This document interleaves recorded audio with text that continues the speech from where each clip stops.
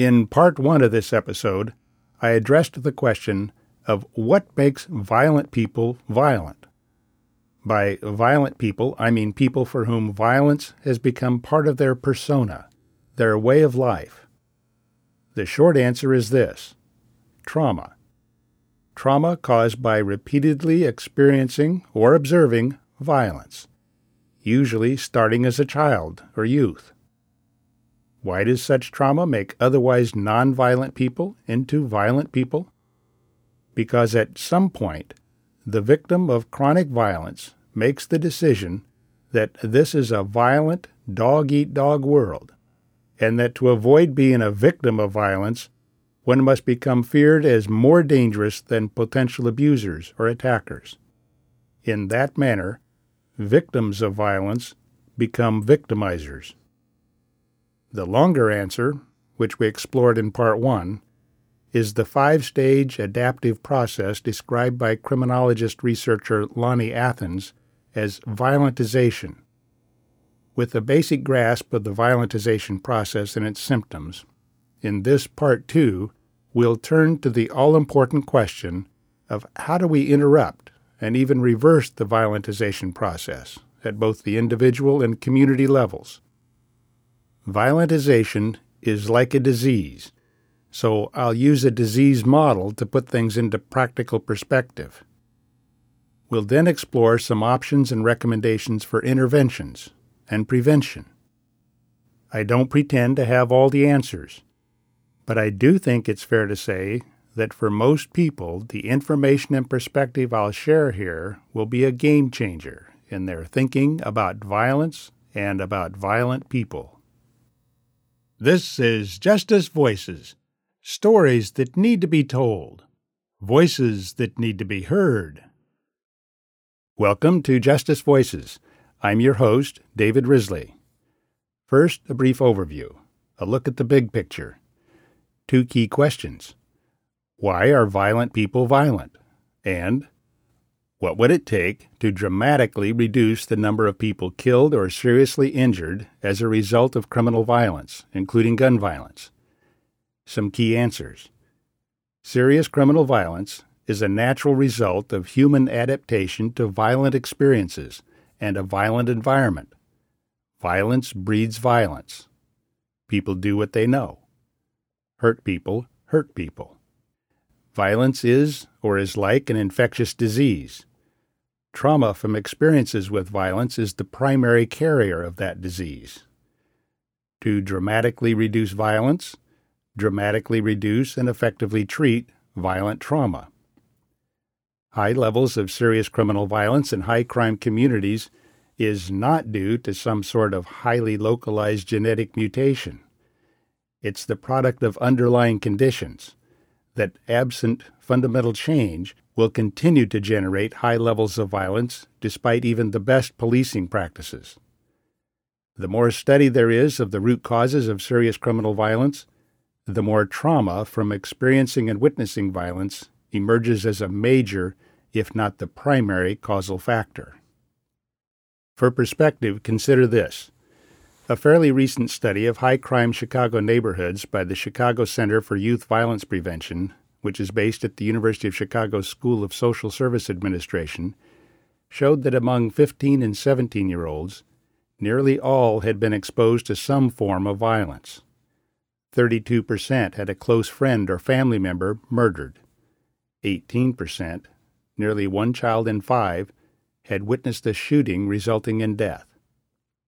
In communities plagued by gun violence, a high percentage of tested children showed high levels of stress amounting to the equivalent of post-traumatic stress disorder, or PTSD, experienced by many military combat veterans, or more accurately, of complex post-traumatic stress disorder, CPTSD.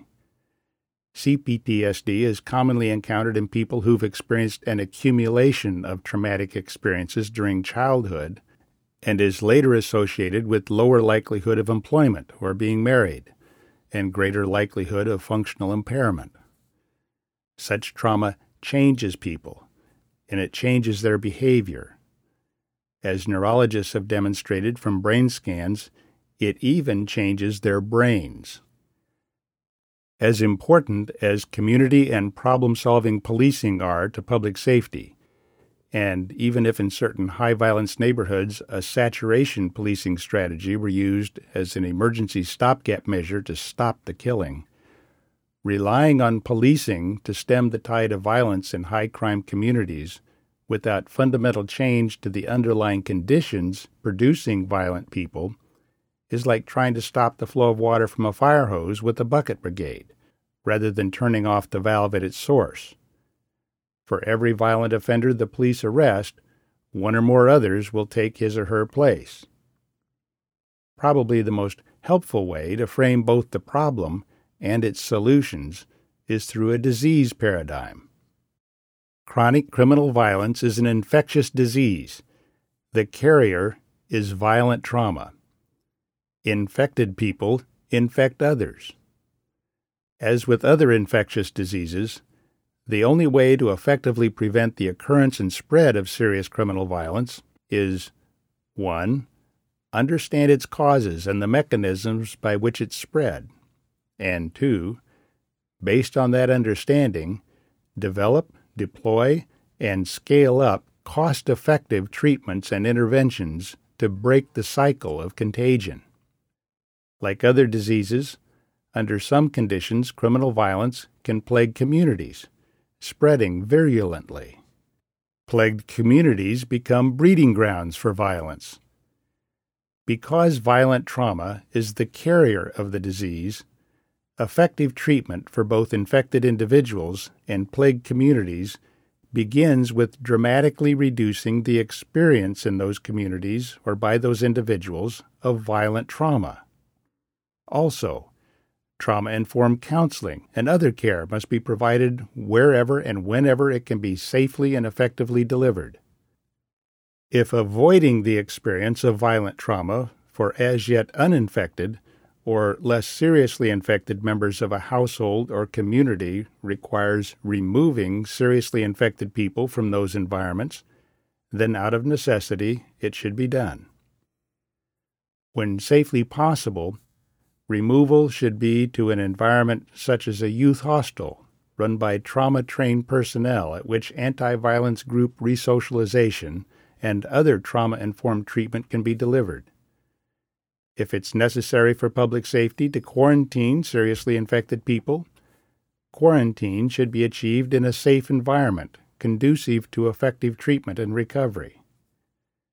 Seriously infected people can be quarantined together in prisons, but confining infected people together in close quarters in a traditional prison makes those prisons disease incubators. Absent effective treatment, releasing seriously infected people from quarantine and prison incubators back into their communities, especially into violence-filled and thus trauma-filled communities, is irrational and irresponsible, both increasing the threat to public safety and constituting a dereliction of duty to provide needed treatment to those who were forced into quarantine.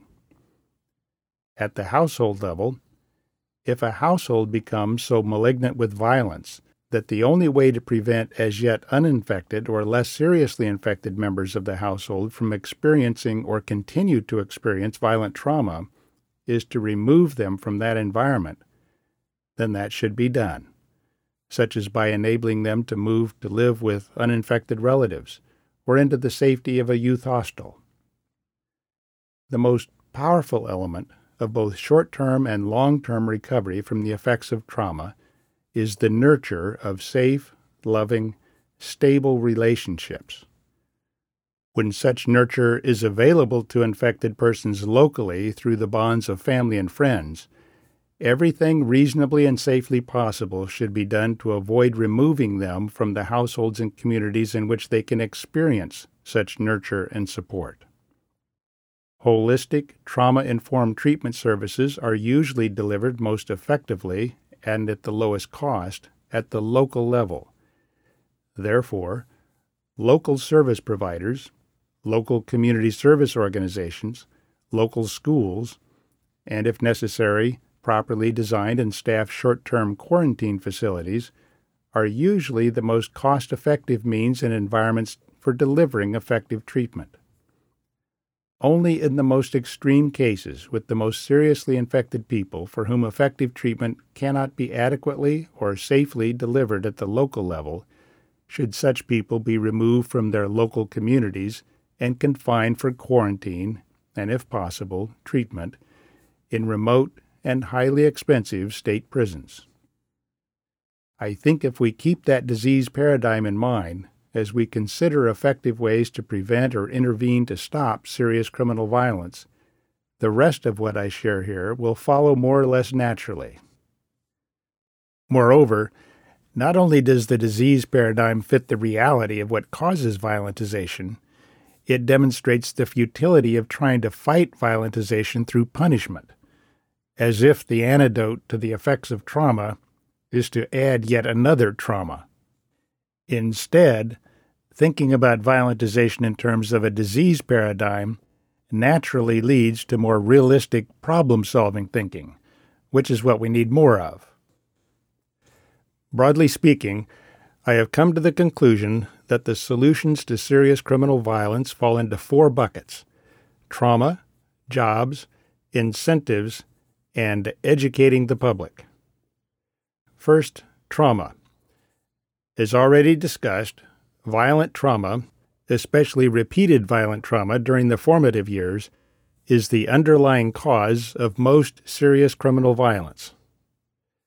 Jobs. Viable alternatives to crime in the form of lawful employment providing a living wage or the realistic hope for such employment provided by education or job training are essential to any effective crime-fighting strategy. But jobs and the education necessary to qualify for them are also essential for non-economic reasons. Absent an expectation of living beyond age 18, youth growing up in communities plagued by deadly violence have little incentive to constrain their behavior to avoid ruining their chances for such things as admission to law school or the opportunity to pursue some other career or trade. The realistic prospect of viable future employment provided by education or marketable job training provides hope for escape from present violent circumstances and a reason to avoid becoming involved in violence. Moreover, for many people, obtaining and holding a job requires a great deal of change in thought and behavior patterns. In a sense, employment and hope for employment is a form of cognitive behavioral therapy. Incentives.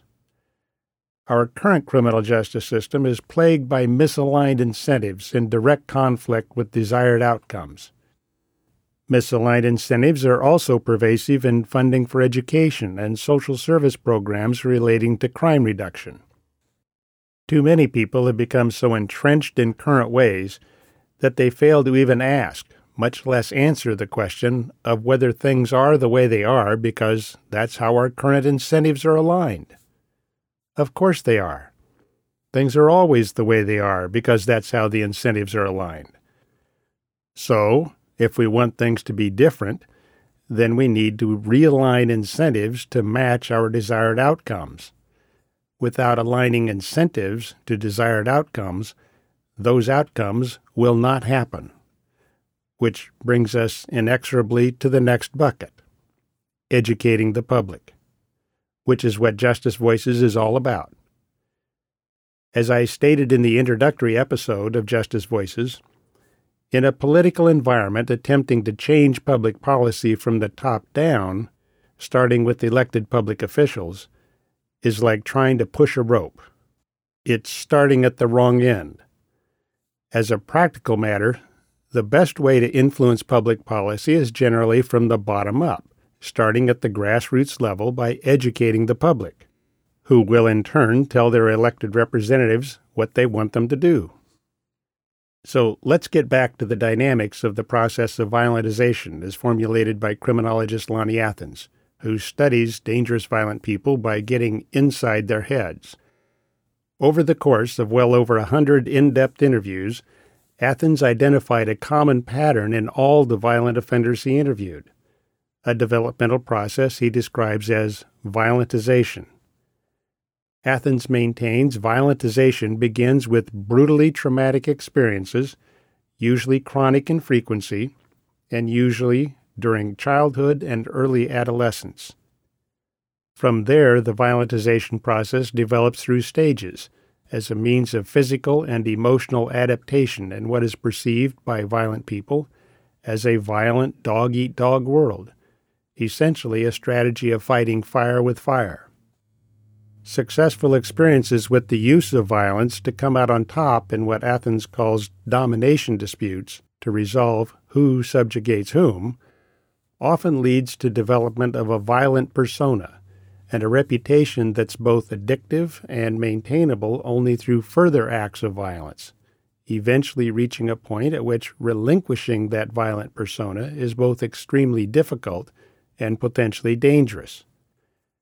Athens maintains that what he calls substantial violent criminal acts are the product of at least the first 3 of up to 5 developmental stages. First, brutalization. Multiple experiences of violent trauma, usually during childhood, often in the home, coupled with violent coaching. Second, defiance, typically first manifested in childhood or adolescence. Third, what he calls dominance engagements, testing whether the best defense is a good offense, fighting fire with fire, and if successful in winning one or more dominance disputes, then making the decision to become a violent person. Fourth, virulency. After adopting a violent persona, continuing to use violence to come out on top in dominance encounters, becoming an ultra-violent person. Athens also identified in a thankfully small percentage of those who undergo this violentization process a 5th stage, which he calls violent predation, reaching a decision to fully embrace violence as a way of life and becoming an extremely dangerous and volatile, predatory, violent person. As you'll recall from part 1 of this episode, and for the benefit of those who have not heard that episode, Athens describes the stages of violentization as being like a series of adjoining rooms. Quote, "The stages in this process can be pictured as a series of chambers, each one having 2 closed doors, one marked entrance and the other marked exit. In order to get to the last chamber, one must first pass through each one of the earlier chambers. One could, however, never reach the last chamber, but could either stay locked in one of the earlier chambers or escape through one of the doors marked exit and leave the edifice altogether." Close quote. So now let's explore some strategies for intervention to stop people and their communities from progressing along the path of violentization. Different levels of violentization of people and communities require different prevention and intervention strategies. Framed in large measure by Athens' recommendations, as well as my own observations during my career as a criminal prosecutor, as well as the experience and observations of others in whom I have confidence, I offer the following policy and implementation recommendations.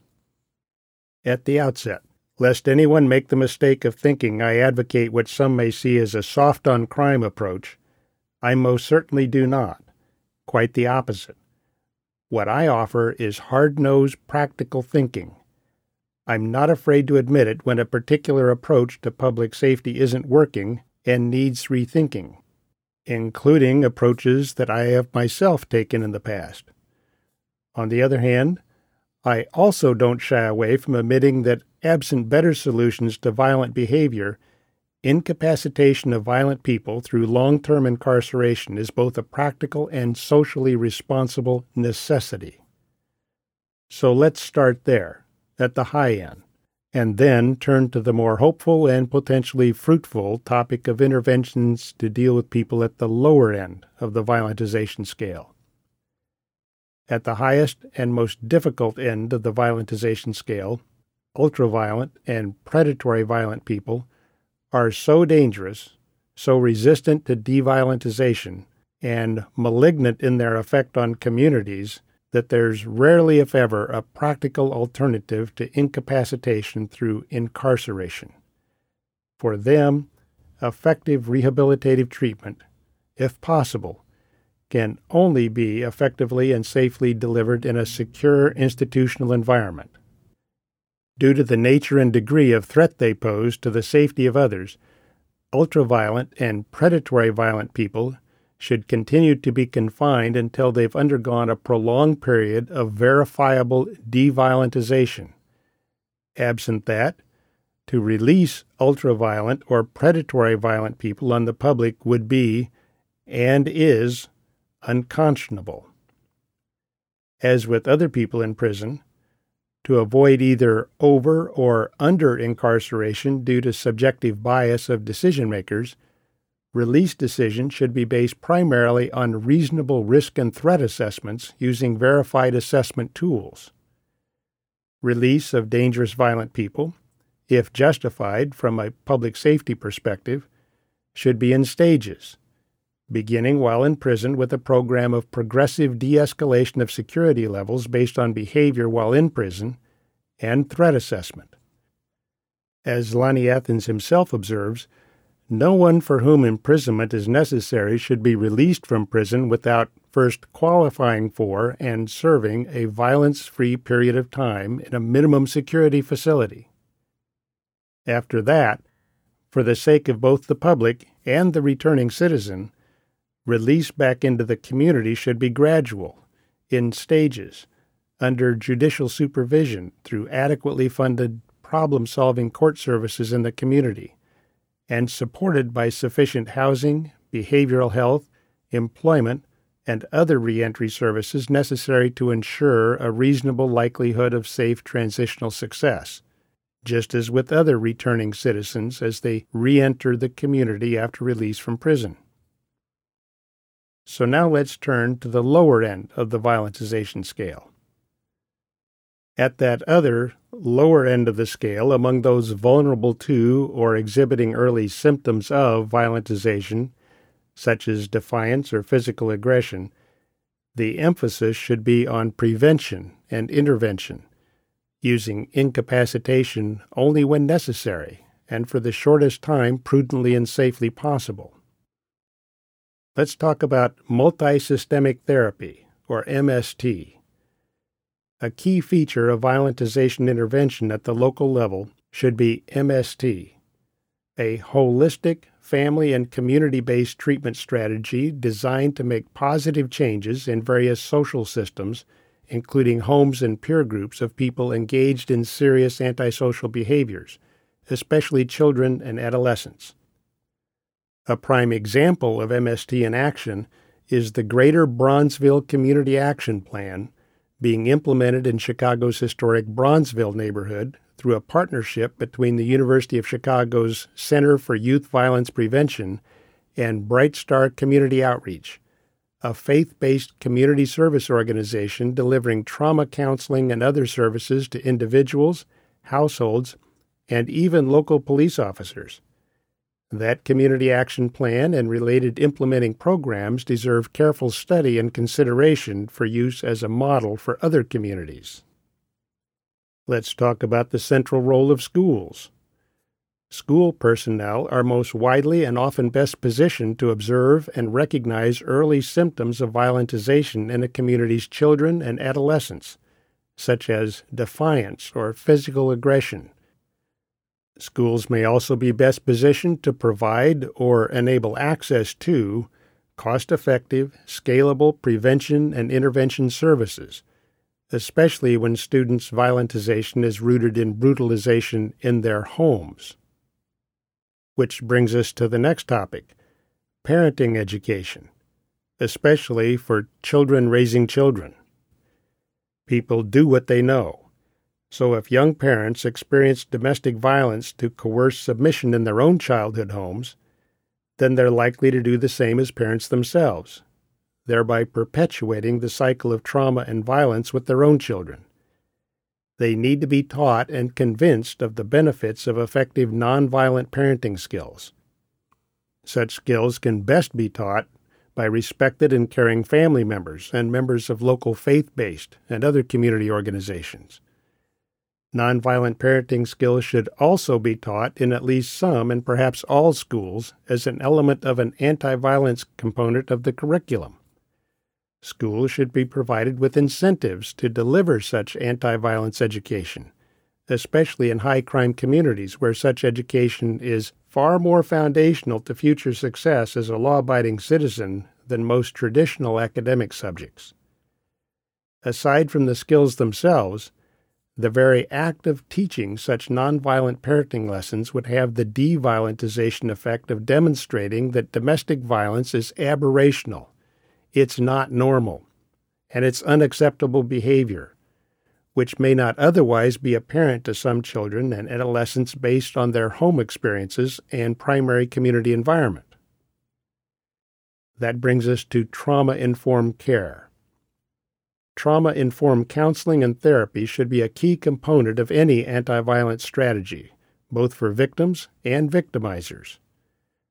One example of trauma-informed counseling delivered through a faith-based community organization is that of the Turn Center, TURN, a program offered by Pastor Chris Harris and his Bright Star Community Outreach Team, and constituting an element of the Greater Bronzeville Community Action Plan that I've already mentioned.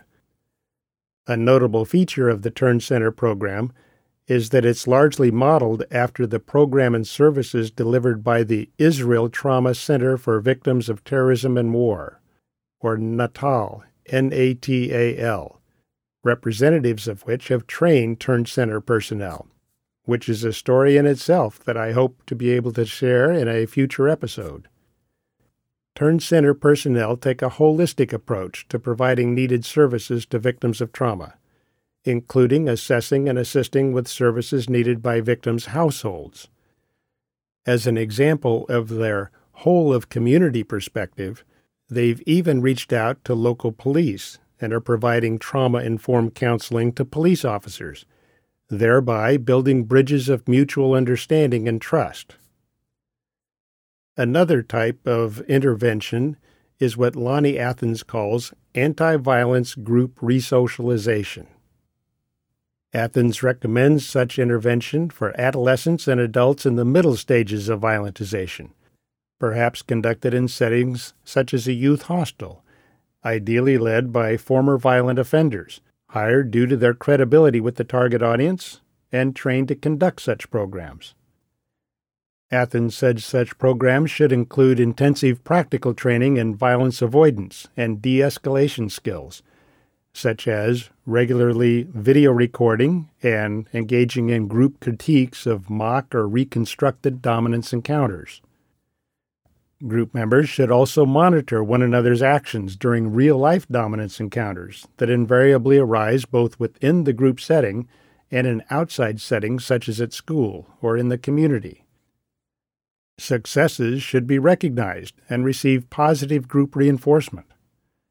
Failures to avoid violence should be reviewed by the group, critiqued, and used as training exercises for learning and reinforcing nonviolent solutions to achieve better outcomes. Let's talk a little bit more about anti-violence community associations.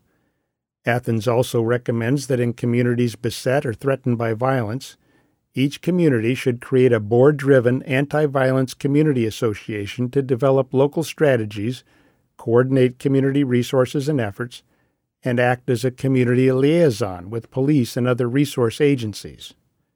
Again, Bronzeville's Community Action Council in the Bronzeville neighborhood of Chicago is an example. I also advocate for more widespread implementation of restorative justice practices, but that's a topic for another episode, in fact, a whole series of episodes. Community policing and problem-solving policing also play a vital role in addressing the public health and public safety dangers posed by dangerous, violent people. But again, those are topics for future episodes. In the meantime, you can learn more about my views on restorative justice and policing in the anti-violence strategy paper that I posted on my personal website at david-risley.com. Now for what is perhaps the knottiest challenge that needs to be faced, what I call the resource riddle. We know what works to reduce crime, including violent crime. Today, unlike in years past, that's not the problem.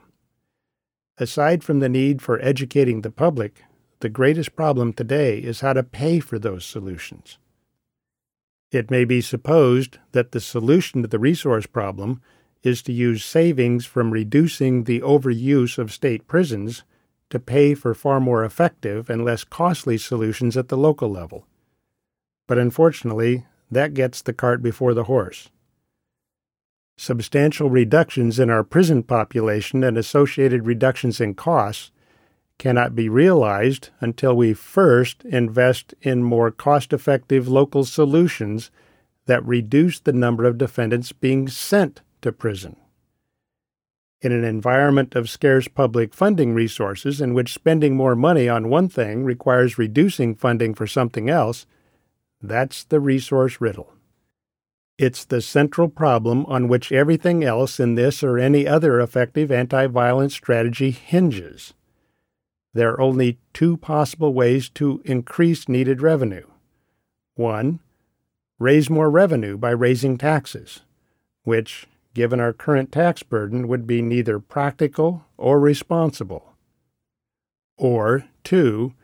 Use evidence-based, cost-benefit analysis to identify savings that can be realized if we stop paying for programs that either don't work, do work but are unsustainable, or widely deployable because they cost too much, or are of lower priority, and instead use those savings to pay for more cost-effective programs.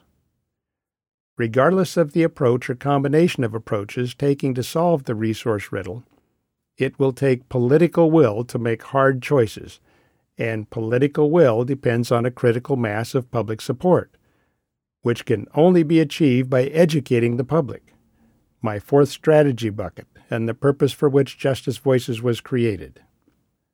So please subscribe to this program. Hit the like button. Share it with others. Some interesting conversations with some interesting people are scheduled to be coming up.